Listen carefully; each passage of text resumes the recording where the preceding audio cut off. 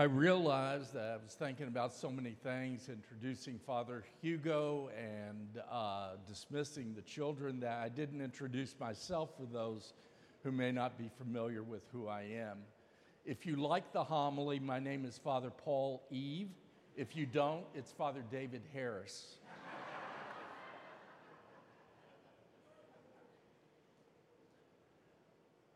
When I was a child, I remember this parable disturbing me because I wanted so much for everyone to know God, to know how much God loves us.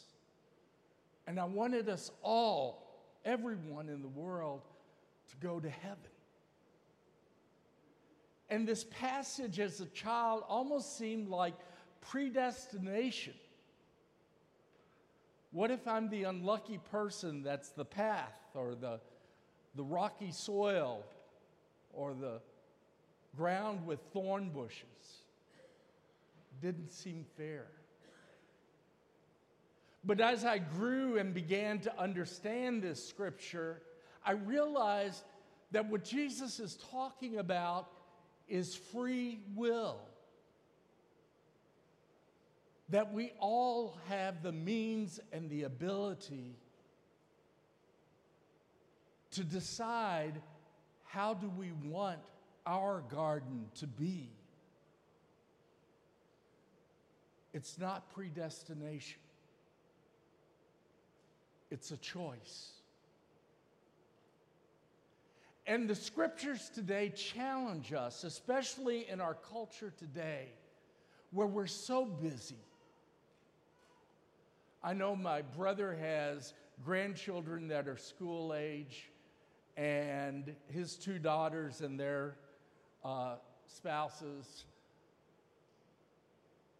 are back and forth every which way to get to this baseball game or this practice or this volleyball tournament, sometimes up in Ohio and sometimes down in Atlanta or even Florida for playoffs. And they're constantly juggling schedules, and if work or anything comes up, then my brother has to pinch hit and pick one up from school or be there, and I'm sure that's familiar with anyone who's been a grandparent. And parents, how busy we are, where we're running back and forth so much that instead of treating our lives as sacred opportunities for God's grace each day to take root and bear fruit. We're so distracted by the busyness of, I have to be there, and I have to be here, and I have to be over there. So much so that we go back and forth and we begin to wear a path that doesn't provide any place for the seed to take root. It just lays there till it's blown away or the birds of the air come and take it. And so the challenge is, how busy is our lives? Do we take time each morning and focus on what is first and foremost in our lives? Our faith, the gift of God's love. That each of us are called in our own ways, our own means, our own abilities, talents, and gifts to bear fruit. Do we consciously take time each day to pray and say, what is your will for me today? How can I bear fruit? How can I accomplish what it is you want?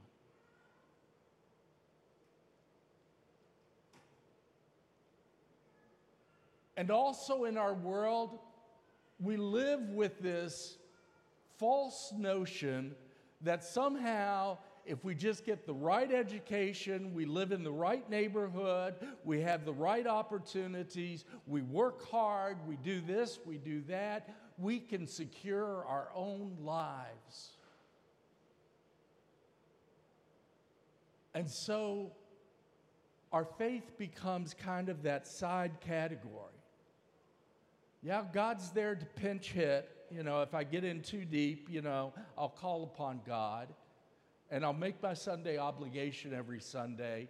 But I'm more concerned each day about what I'm doing to secure my own life. And so we start setting stones as our foundation. And we start building on self-reliance, which is ultimately an illusion. We start worrying about what we have, so much so that we spend thousands of dollars in insurance to protect what we have. So much so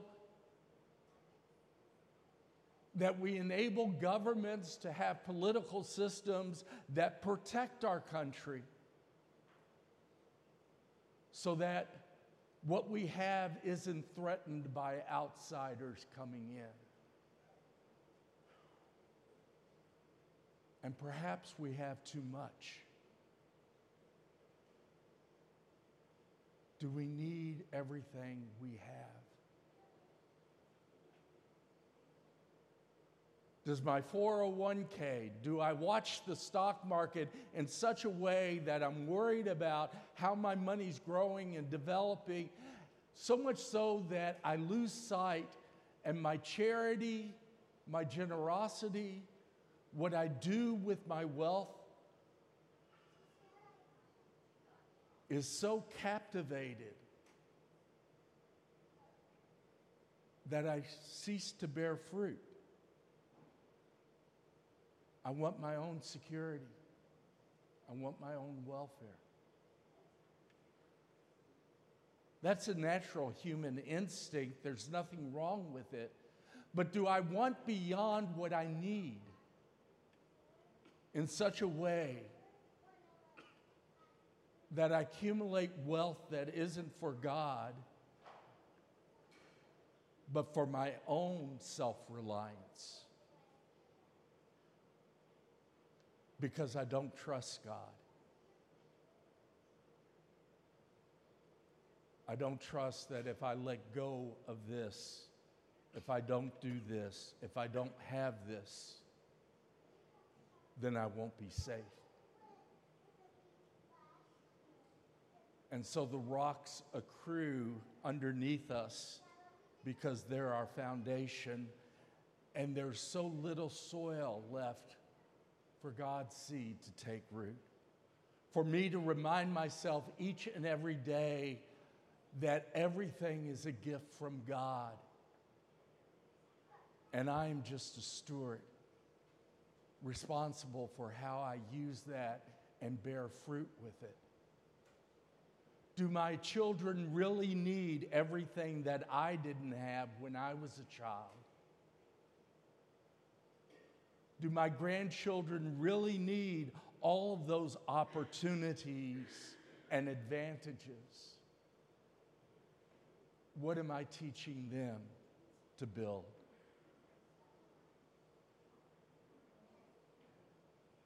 Or perhaps we listen to the news, we watch the world. Nowadays, we have to keep our doors locked because we're so scared of who might come in, and how do we protect ourselves? We are vulnerable. Oftentimes, we're fearful. Or maybe it's family worries or concerns or some type of crisis that we're in the midst of. And I'm so busy feeding that fear and that worry as if all the worry in the world is going to change the outcome, that I begin to strangle out the true spirit that I really need. And that is the strength and the grace of God's love. When I was younger, I used to pray a lot for outcomes. Lord, please let this happen. Please help this person. Please make this happen. Please make that happen. Please let me pass the exam. Today, I try to practice the faith that says, Lord, I'm not going to pray for the outcome, except that it be your will. What I am going to pray for is the grace, the strength, and the courage to trust you, to trust that you're enough. And give me the grace to walk through whatever it is I have to walk through. It's not a guarantee that everything's going to turn out the way we want or even the way we think we need it to happen. But it's the depth and the roots of faith that let me stand there and say, let me weather whatever it is that I have to go through and trust I will be okay. This person will be okay. Ultimately, many of us are going to end up in a CCU room or an ICU room. And everything we have built, everything we have worried about, all the busyness of our lives isn't going to matter then. It's not going to matter how rich or poor I am. What's going to matter is, have I allowed God's grace to take root in my life? The good news is that we have free will. We have choice. It's never too late. One of the things that chokes us out sometimes also is guilt and shame, a sense of unworthiness. We have a church for 2,000 years that during a large part of that period have taught us that this is holy and we are unworthy. And there's a line between the two. And we come to church hoping against hope that that grace of God will somehow redeem us. And that's not totally healthy. Yes, it teaches us humility, but if it strangles our confidence and awareness and appreciation for the gifts and the abilities that we have, that we are made worthy, not through any merit of our own, but through the love of Christ that is poured out, broken open, and given to us at this altar.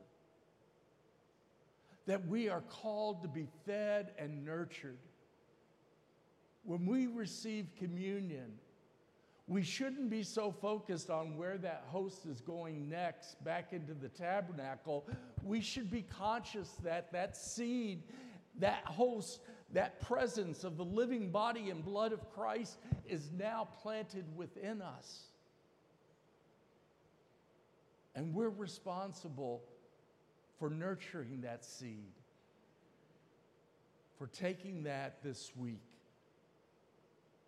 and consciously being aware of how we enable that to grow within us and bear fruit.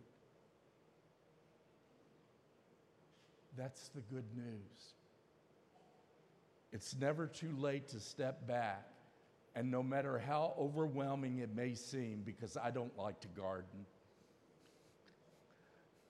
I look at all the, unless it's already done, it looks overwhelming. But all it takes is maybe I won't walk across it so much.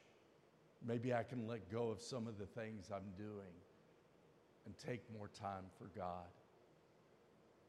Maybe I can let go of some of those rocks and stones that I thought were so important that are keeping me from going deeper in my faith life and my spirituality. Maybe I have the courage to face those thorns and dig them out and ask God for the grace to trust Him, to believe in Him, to believe that we are all sacred and loved in the eyes of God.